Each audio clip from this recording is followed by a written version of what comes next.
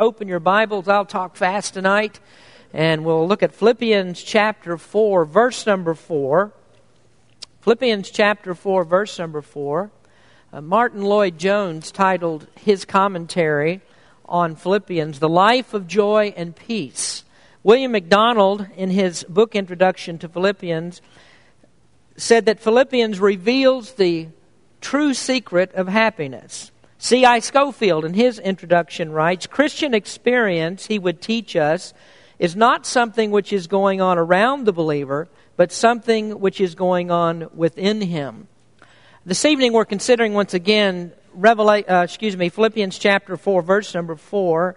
And I'm not going to ask you to stand as we read this verse, one quick verse, and we'll do things a little bit differently. But Paul says simply, "Rejoice in the Lord always, and again I say, rejoice." Now, I mentioned in the past couple of messages that Philippians chapter 4, verse 4 is an imperative. This is a command from the Apostle Paul, and one that's non-negotiable. It's a command that actually can only be carried out by those who are true believers in the Lord Jesus Christ. And that means that Christians, or really the only way they can actually carry it out, is because we have the Holy Spirit within. And the power of the Holy Spirit within us is the reason that we're able to carry out this command. And so that should tell us then that when you find Christians that aren't happy, when they are ruled by circumstances, when they are depressed by things that are going on around them, that those Christians are out of God's will and they're not living by the Spirit. Now that might be harsh, you think, for me to say with some of the things that people are going through. And you say, "Preacher, well, you just don't understand how hard that things really are." But I have to stick with the Apostle Paul and just say what he says, that when we fail to rejoice, this is a command, and so when we fail to do so, we sin against the Lord. We don't trust Him as we should, because if you remember, Jesus said that we're not to be anxious, we're not to be worried about things, and that's because God is always going to do the very best for His children. He will never fail us. When circumstances rule us, that means that we have a failure to trust Christ. If you look at the story of Israel leaving Egypt, that's probably one of the best examples that we find. They were on their way to the Promised Land. It's the best example of how joy quickly turns into the problems and impossibilities of circumstance. Because when they left Egypt, it wasn't very long before they got into the wilderness and they began to grumble and complain against God. But did God ever fail them? Did He ever let down His people? No, He didn't. He was always faithful to them. So they had needs, but God always met their needs. And that's really something that we all have to consider when we face very difficult situations. The economy's turned sour. Things are very difficult for us. But now is not the time for us to turn our backs on God and forget this command that we have in Scripture that we are to rejoice. So I decided, after thinking and surveying the situation that we're in today, that we ought to spend a little time and just camp right here on this verse for a little while and just be reminded about some reasons to rejoice.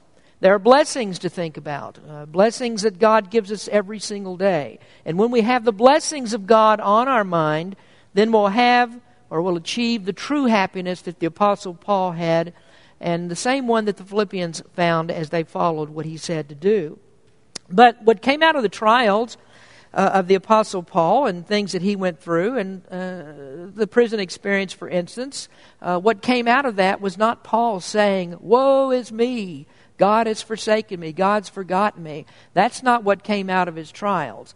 What came out of it was the joy and the privilege of serving God no matter what would happen. The common experience of all of those people in the New Testament times and of all the apostles was this: count it all joy when you fall into divers temptations.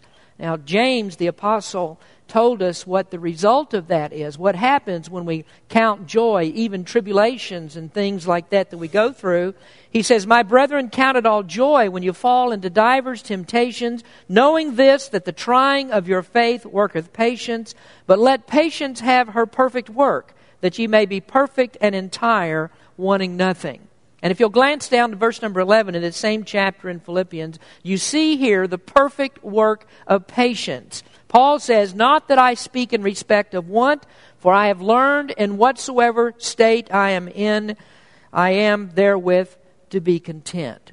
And so Philippians is the life of joy and peace. It does reveal the secret of true happiness, and it is the experience of what's going on inside of us rather than what's going on all around us. Now, in verse number 8, Paul says, "If there be any virtue, if there be any praise, think on these things." So that's what we're doing in these messages. The first two and this one tonight, we're thinking on these things, reasons to rejoice. And these are things that help us to focus on what we should be focusing on. And when we do, when we think on the right things, we can obey God's command to rejoice always. Now, let me mention to you very quickly the reasons that we've already given. And I'm not going to go into these in detail again. I don't think we need to do that. But let me just mention them to you. Number one was to rejoice in God's salvation. Rejoice because in the mercy and love of grace of God, He rescued you from certain destruction in hell. Number two is to rejoice in God's sovereignty. Rejoice because God rules over all. God controls all circumstances. Number three, rejoice in God's supply. Rejoice that God gives us life and breath and health in all things. God blesses both spiritually and physically. Number four was for us to rejoice in God's supplication. Rejoice because we have the right through Jesus Christ to come into the presence of God in prayer. So those are four good reasons that we rejoice, but that's not all there is to think about. And we could probably list hundreds of things that are reasons to rejoice. We sing the song, "Count Your Many Blessings," and when you sing that, you find all of the reasons. So we really think about that. We really shouldn't have any problem obeying this command. So let's just talk about a few more tonight. Rejoice in God's salvation, His sovereignty, His supply, and God's supplication. And number five, rejoice in God's Scripture. Thank the Lord that He's given us His book. That's God's revelation. That is where God tells us about Himself and tells us who He is. And so we rejoice in God's Scripture because, first of all, it gives us the reason for creation. The reason for creation. Now, how many times have you heard people ask the question, or you've read it somewhere, why are we here? Where did we come from? And scientists struggle with the answers to those questions. Religion even struggles with the answers to those questions. Now, the Bible is the most peculiar book that was ever written because it contains the real answers. And people are asking those two questions without acknowledging that for 3,500 years, we've had the answer to the questions all along. It's been right here in God's book. But what people do is they research everything else besides looking into the Word of God to find the exact reasons for God's creation. Why are we here? Why did God put us in this place? Well, there are other religious writings that people say that came from God, came from our God, or came from some other God. But there's really no book like the Bible that literally transforms lives. And I'm speaking here, of course, of a real transformation. You may read a book that has some good principles in it, and you might hear people say, well, here is a book that I've read, and this is the thing that changed my life. This is a book that gave me a new outlook. This book gave me a fulfilling philosophy that I can live by. This is a book that gave me the meaning of life. Well, of course, all of those books are nothing more but transformation of physical life or of mental life. I was reading the biography of a man just the other day, and he had become absorbed in the mysticism of Eastern religion and philosophy. And he thought that he had come to the place where he had reached unity with his soul, that he had found nirvana, and that he had overcome all human emotions and all physical consciousness. And he became so deeply involved in all of that stuff that it didn't do anything other than to leave him in chaos and confusion. He was trying to live in a metaphysical world. And when you're in a metaphysical world, you can't even admit the chaos and confusion that you're in because it may not even be real, and in fact, you might not even be real. There's no comfort, there's no joy in that. How can you find any peace in anything like that? There's nothing there that causes a person to rejoice. Now, thank the Lord that the Bible does not lead us into that kind of nonsense. The Bible does not lead us into spiritual nothingness. The Bible carries with it a testimony that those who have read it have been changed by it. They've been taken from spiritual death into spiritual life. And it's transforming, not because it denies human existence, but because it gives us the very reasons for human existence. There is a reason why we're here. And interestingly, the Eastern philosophers, the Eastern mysticism has missed it, as well as much of, I guess, what you'd call the other side of Christianity. For the most part, they miss it too. You know why we're here. I don't think I have to explain it to you because we find it in our worldview of theology. We're here because we've been placed here for the glory of God. And so we look at all things that are going on in the world, not through man's eyes, but we look through God's eyes. And so we look at salvation and suffering through God's eyes. And we're content in the state that we're in because both salvation and suffering, as it turns out, are for the glory of God.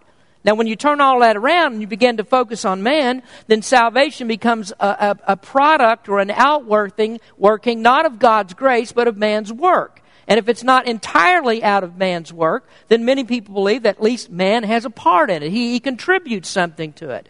Well, that kind of thinking makes man primary in the creation, and all the creation is centered in him. And so if that's true, suffering could never be a reason for rejoice. It's a reason for depression, because that means that the highest crowning achievement of all of creation, and it's all centered in us, we have miserably failed. We haven't been able to deliver ourselves out of any kind of physical suffering or social ills or whatever it might be. And neither will we ever be able to solve that. Man has never lifted himself out of that. And human history is the proof that we are simply not going to be able to do it.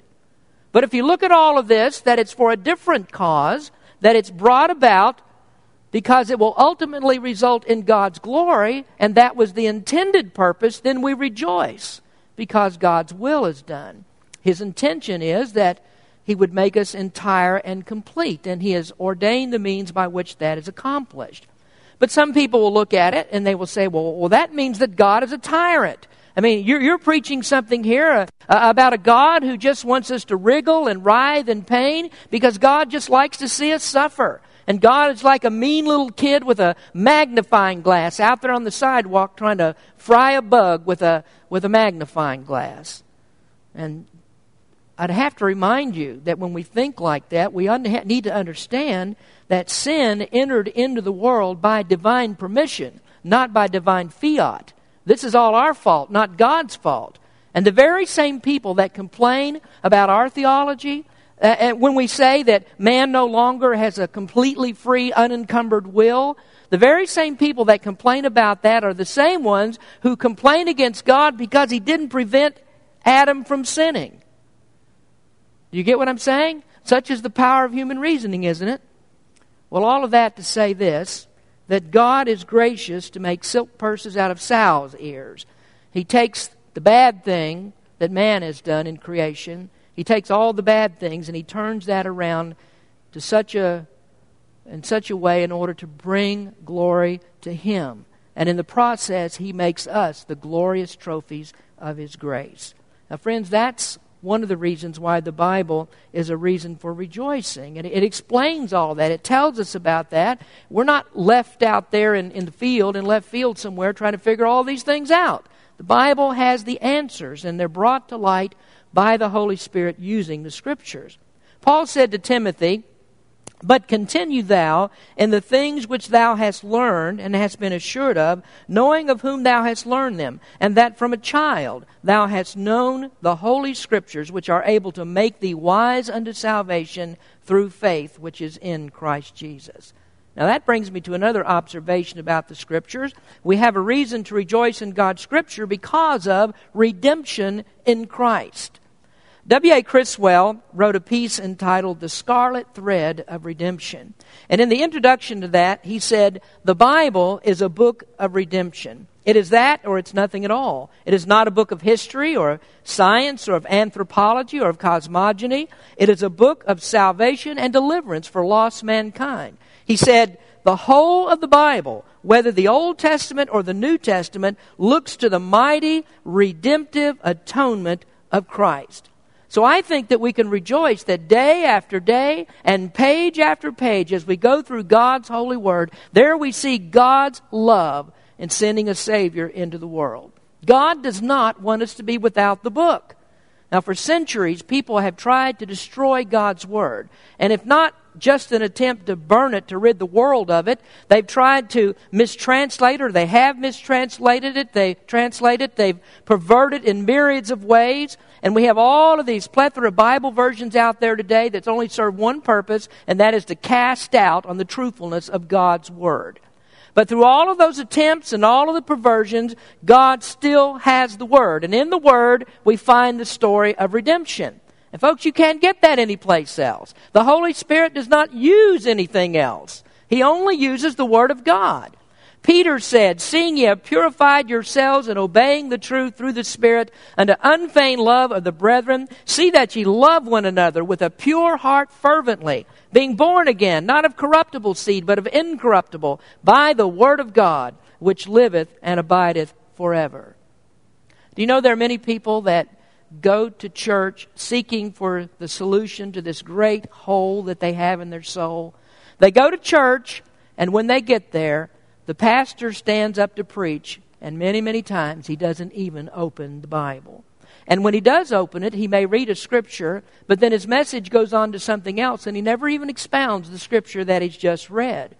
Folks, the Bible is the only thing that the Holy Spirit uses to transform our lives. That's where we find our reasons to rejoice. And so if you close up the Bible and you don't use the Bible, then you have shut yourself out from the reasons to rejoice. You ignore Scripture and you don't have all these reasons. So shame on preachers who substitute man's reasoning for God's Word. And and really it doesn't matter what you substitute for it. It really doesn't matter. I mean, if you substitute the Roman Catholic Catechism, and like I said, I'm so happy when Brother Richard Bennett gets here to talk to us about this. But you can take the Roman Catholic Catechism and put that in the place of God's Word, or you can put Joel Osteen's Word of Faith, Prosperity Gospel, put that in place, and it's really no different than if you replace God's Word with Plato, or replace it with Confucius. It really doesn't make it a difference, because none of those systems are close to God anyway. But the Word of God, faithfully read and truthfully expounded, is what exposes that scarlet thread of redemption that runs throughout the pages of the Bible. So you close it and you ignore it, and there's no reason for rejoicing. Jesus said, search the Scriptures, for in them ye think ye have eternal life, and they are they which testify of me. I rejoice in God's Scripture because I just love studying it. I love to bring God's words to you. Stay in the Scriptures. Stay in the Scriptures, and if you do, the rest of your life will fall into the proper perspective. Now, I want you to turn to Psalm 119 for just a moment. So we'll finish here this particular point. But I wanted to speak for just a moment about the Word of God, what the Word of God did for David. The Psalms are just full of David's delight in God's Word. But this 119th Psalm is particularly apropos for our understanding of this, and I think you'll see why in just a moment. But if you look at verse number 97, Psalm 119, David says, "Oh, how I love thy law! It is my meditation all the day. Thou through thy commandments hast made me wiser than mine enemies, for they are ever with me. I have more understanding than all my teachers, for thy testimonies are my meditation. I understand more than the ancients, because I keep thy precepts. I have refrained my feet from every evil way, that I might keep thy word. I have not departed from thy judgments, for thou hast taught me. How sweet are thy words unto my taste, yea, sweeter than honey to my mouth. Through thy precepts I get understanding, therefore I hate every false way. Thy word is a lamp unto my feet and a light unto my path. I have sworn, and I will perform it, that I will keep thy righteous judgments. I am afflicted very much. Quicken me, O Lord, according to thy word. David says, thy commandments have made me wiser than my enemies, for they are ever with me. And our reading there, that last verse that we read, David said, I am afflicted very much. Quicken me, O Lord, according to thy word. Quicken me. That means make me alive, O Lord, according to thy word. Spurgeon wrote on this verse, and he says, in the previous verse, the psalmist had been sworn in as a soldier of the Lord, and in this verse, he is called to suffer hardness in that capacity. The service of the Lord does not screen us from trial, but rather secures it for us. And isn't that just what Paul said in Philippians 1, verse 29? That scripture we've read so many times in this study. For unto you it is given in the behalf of Christ not only to believe on Him, but also to suffer for His sake. Well, how is it possible that you could rejoice in that capacity? Suffering for the sake of Jesus Christ. Well, you do it by going to the Word of God and there finding that scarlet thread of redemption where Christ suffered and died for you and redeemed you to God. And so that's why we can never stop reading and preaching the Word of God. Now let's go on. I originally had 3 more of these, and they would stretch us into a 4th part of the sermon. But I'm just going to fit in 1 more tonight, and then we can move on in a couple of weeks to the next verse. But let me just do this. I want to just very briefly tell you what the other 2 that I was going to talk about were. They aren't on your listening sheet, so you won't find them there. But if you want to jot this down before we get to the next one we are going to talk about, here they are. The other 2 are, we rejoice in God's service and we rejoice in God's security. We rejoice in His service because God has given us the right to participate in His work, and then He rewards us for that participation. You know, one thing that I really love to do, I like to stay busy. I couldn't be Leno. I have to stay busy. I don't know what it would be like, if God said to me, well, okay, I'm going to save you, but what I want you to do, I just want you to sit over there, and I don't want you to do anything. You just go about your business, whatever you want to do, and then I'll be back in contact when the undertaker puts you in the coffin. Can you imagine how nerve-wracking that would be? I mean, what I need is some assurance. I need to know that God is with me all of the time. And you can't get assurance out of nothingness. We forget what we're saved from very quickly if we aren't busy in the Lord's work. You see, when we work for the Lord, as we're working, we're always being reminded why we do that. John said, and hereby we do know that we know Him if we keep His commandments. So if we're always doing something for the Lord, we know Him, he says. You stop doing and you very quickly lose your assurance. And that's why you see many Christians that have no joy. They don't rejoice because they stop doing. And what they're riding on is that long ago profession of faith that they made way back there in the past, and it's really nothing more than a distant memory. So we rejoice because we can serve God, but then we rejoice also because of God's security. You can make a note of that one too, because here's what the psalmist says. God says in the Psalms, the steps of a good man are ordered by the Lord, and He delighteth in his way. Though he fall, he shall not be utterly cast down, for the Lord upholdeth him with His hand. Now, you may be just like me, and I'm sure you are. You've fallen a lot of times. But you never can fall so far that you're cast away from the Lord forever. Jude said it this way, now unto Him that is able to keep you from falling and to present you faultless before the presence of His glory with exceeding joy. See that last part? With exceeding joy. And that's what you get with God's security. So think about that. You can obey the command to rejoice in the Lord always when you're thinking how secure you are in Jesus Christ. Now those are just a couple of extra ones thrown in for free.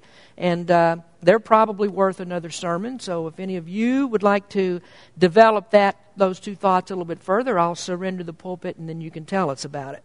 But let me give you this last one on your listening sheet tonight, because I like this one. I like them all. But the others are things that I can do between me and God. And this one is one that I need you for and one that you need me for. Rejoice in God's saints. Rejoice in God's saints. Now, somebody a long time ago said misery loves company. Well, Christians, the world may think that Christians are miserable because we don't have all the world's vices. I mean, the world is thoroughly convinced that you can't be happy unless you have all of these things. You can't be happy without partying, without drinking, without drugs, without sex and all those things. You can't be happy unless you have those things. Well, we love company. Christians love company, but it's not because we're miserable. We love company because God has built into us a desire for fellowship. And that's why God has given us a church. So we rejoice, first of all, for our fellowship. What do you get with the church? Well, turn with me to 1 Corinthians chapter 12. We're going to take a look here for just a moment at what we get with the church. Now, I said a moment ago, some of you are going through tough times. I was talking to my nephew just a few weeks ago, and he was telling me about going to his 20th high school reunion. And he said, when you go to those reunions, he said, all you do is you sit around and everybody looks at one another, waiting, kind of sizing everybody up to see who's the one that's been the most successful, who's the one that has the biggest house and all of that. So he says he went to this 20th year reunion, and everybody's looking at everybody and wondering who's got the big job and the big house, and nobody was saying anything. So somebody said, well, I'm losing my house. And he said it all just opened up right then, and everybody started talking. He said, oh, we're going through the same thing. That's happening to us too. So I guess there was a little bit of empathy that was going around. Well, you multiply that by 1,000 times, and you know what you have? You have a church. You have somebody to sympathize or empathize with you. Let's read verse 13. 1 Corinthians, let's start there, 12, verse number 13. For by one Spirit we are all baptized into one body, whether we be Jews or Gentiles, whether we be bond or free, and have been all made to drink into one Spirit. Now, I have to pause right there and bear with me just a little bit because I'm going to throw in a little bit of a doctrinal statement right here. Perhaps 90% of all Christianity, when they read 1 Corinthians 12, verse number 13, they assume that Paul is speaking about Holy Spirit baptism. For by one Spirit we are all baptized into one body. So they think that that's Holy Spirit baptism. Well, when you take that interpretation, if you think it through, you're going to run through a labyrinth of impossibilities.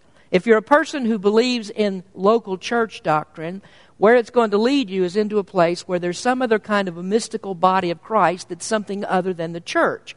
And if you're somebody who believes in the universal invisible church, you've just destroyed the whole premise of Paul's argument about us all being part of one body that functions together. A universal invisible church doesn't even work like that. Now, he's obviously speaking here about water baptism. It's water baptism that we're baptized through, and that brings us into the Lord's church. Arthur Pink has a great treatise on this. It's called, Does 1 Corinthians 12 Mean Universal Church? And if you're interested in that, you can read about that online. So I just had to throw that in. That's a free comment. Verse number 14. For the body is not one member, but many. If the foot shall say, because I am not the hand, I am not of the body, is it therefore not of the body? And if the ear shall say, because I am not the eye, I am not of the body, is it therefore not of the body? If the whole body were an eye, where were the hearing? If the whole were hearing, where were the smelling? But now hath God set the members, every one of them, in the body, as it hath pleased him. And if they were all one member, where were the body? But now are they many members, yet but one body. And the eye cannot say unto the hand, I have no need of thee, nor again the head to the feet, I have no need of you. Nay, much more, those members of the body which seem to be more feeble are necessary. And those members of the body which we think to be less honorable, upon these we bestow more abundant honor. And our uncomely parts have more abundant comeliness. For our comely parts have no need. But God hath tempered the body together, having given more abundant honor to that part which lacked. That there should be no schism in the body, but that the members should have the same care one for another. And whether one member suffer, all the members suffer with it. Or one member be honored, all the members rejoice with it. Now ye are the body of Christ, and members in particular. Now look back again at verse number 26. That is a great verse. And whether one member suffer, all the members suffer with it. Or one member be honored, all the members rejoice with it.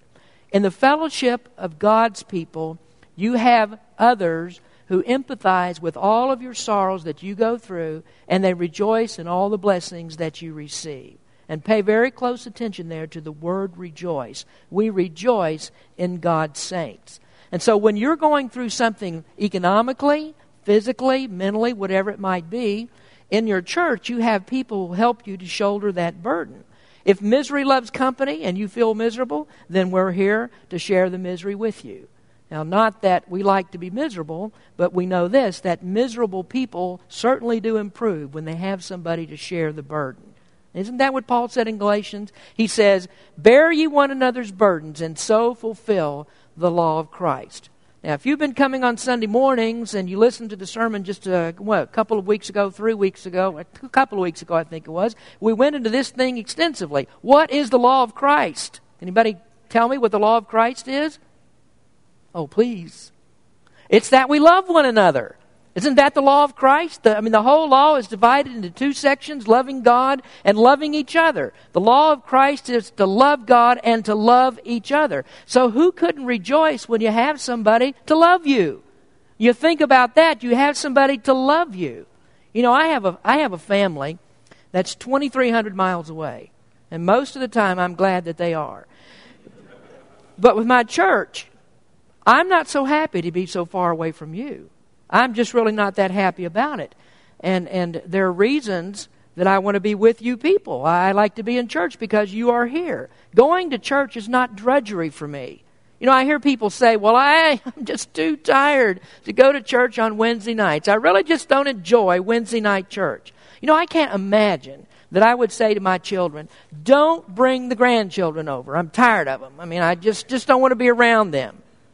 Peter said, and we read it just a minute ago, "Seeing ye have purified your souls in obeying the truth through the Spirit unto unfeigned love of the brethren, see that ye love one another with a pure heart fervently." Well, brother, I love you, but I just don't want to be around you. That's not much fervency. Now, I can go into a lot of reasons why you need to be a member of the church and what you get from that, but let me just emphasize this part, rejoicing.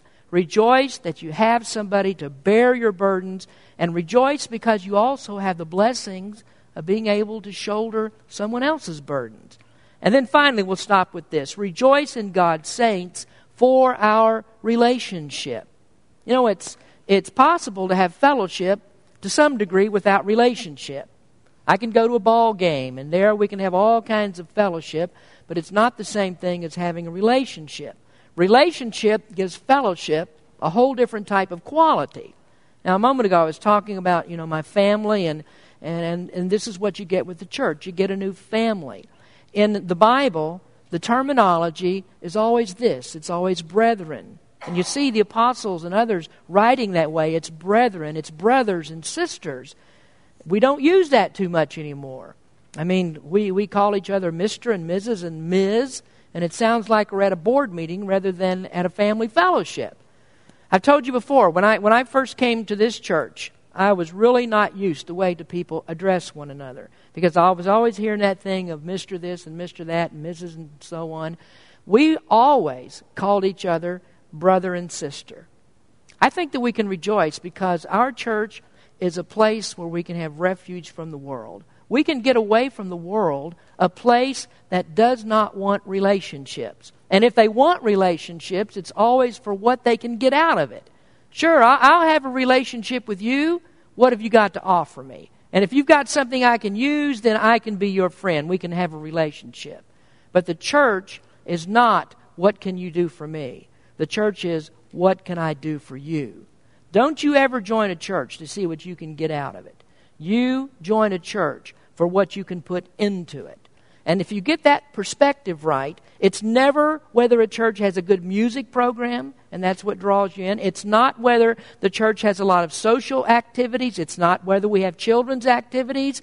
That's not what cements you to the church. What cements you to the church is that you are able to do the work of Christ, which is exactly what I just described, loving one another and sharing the burdens of other people that are in your church. When you join a church, always think about what you can put into it and offer yourself to the service of the Lord.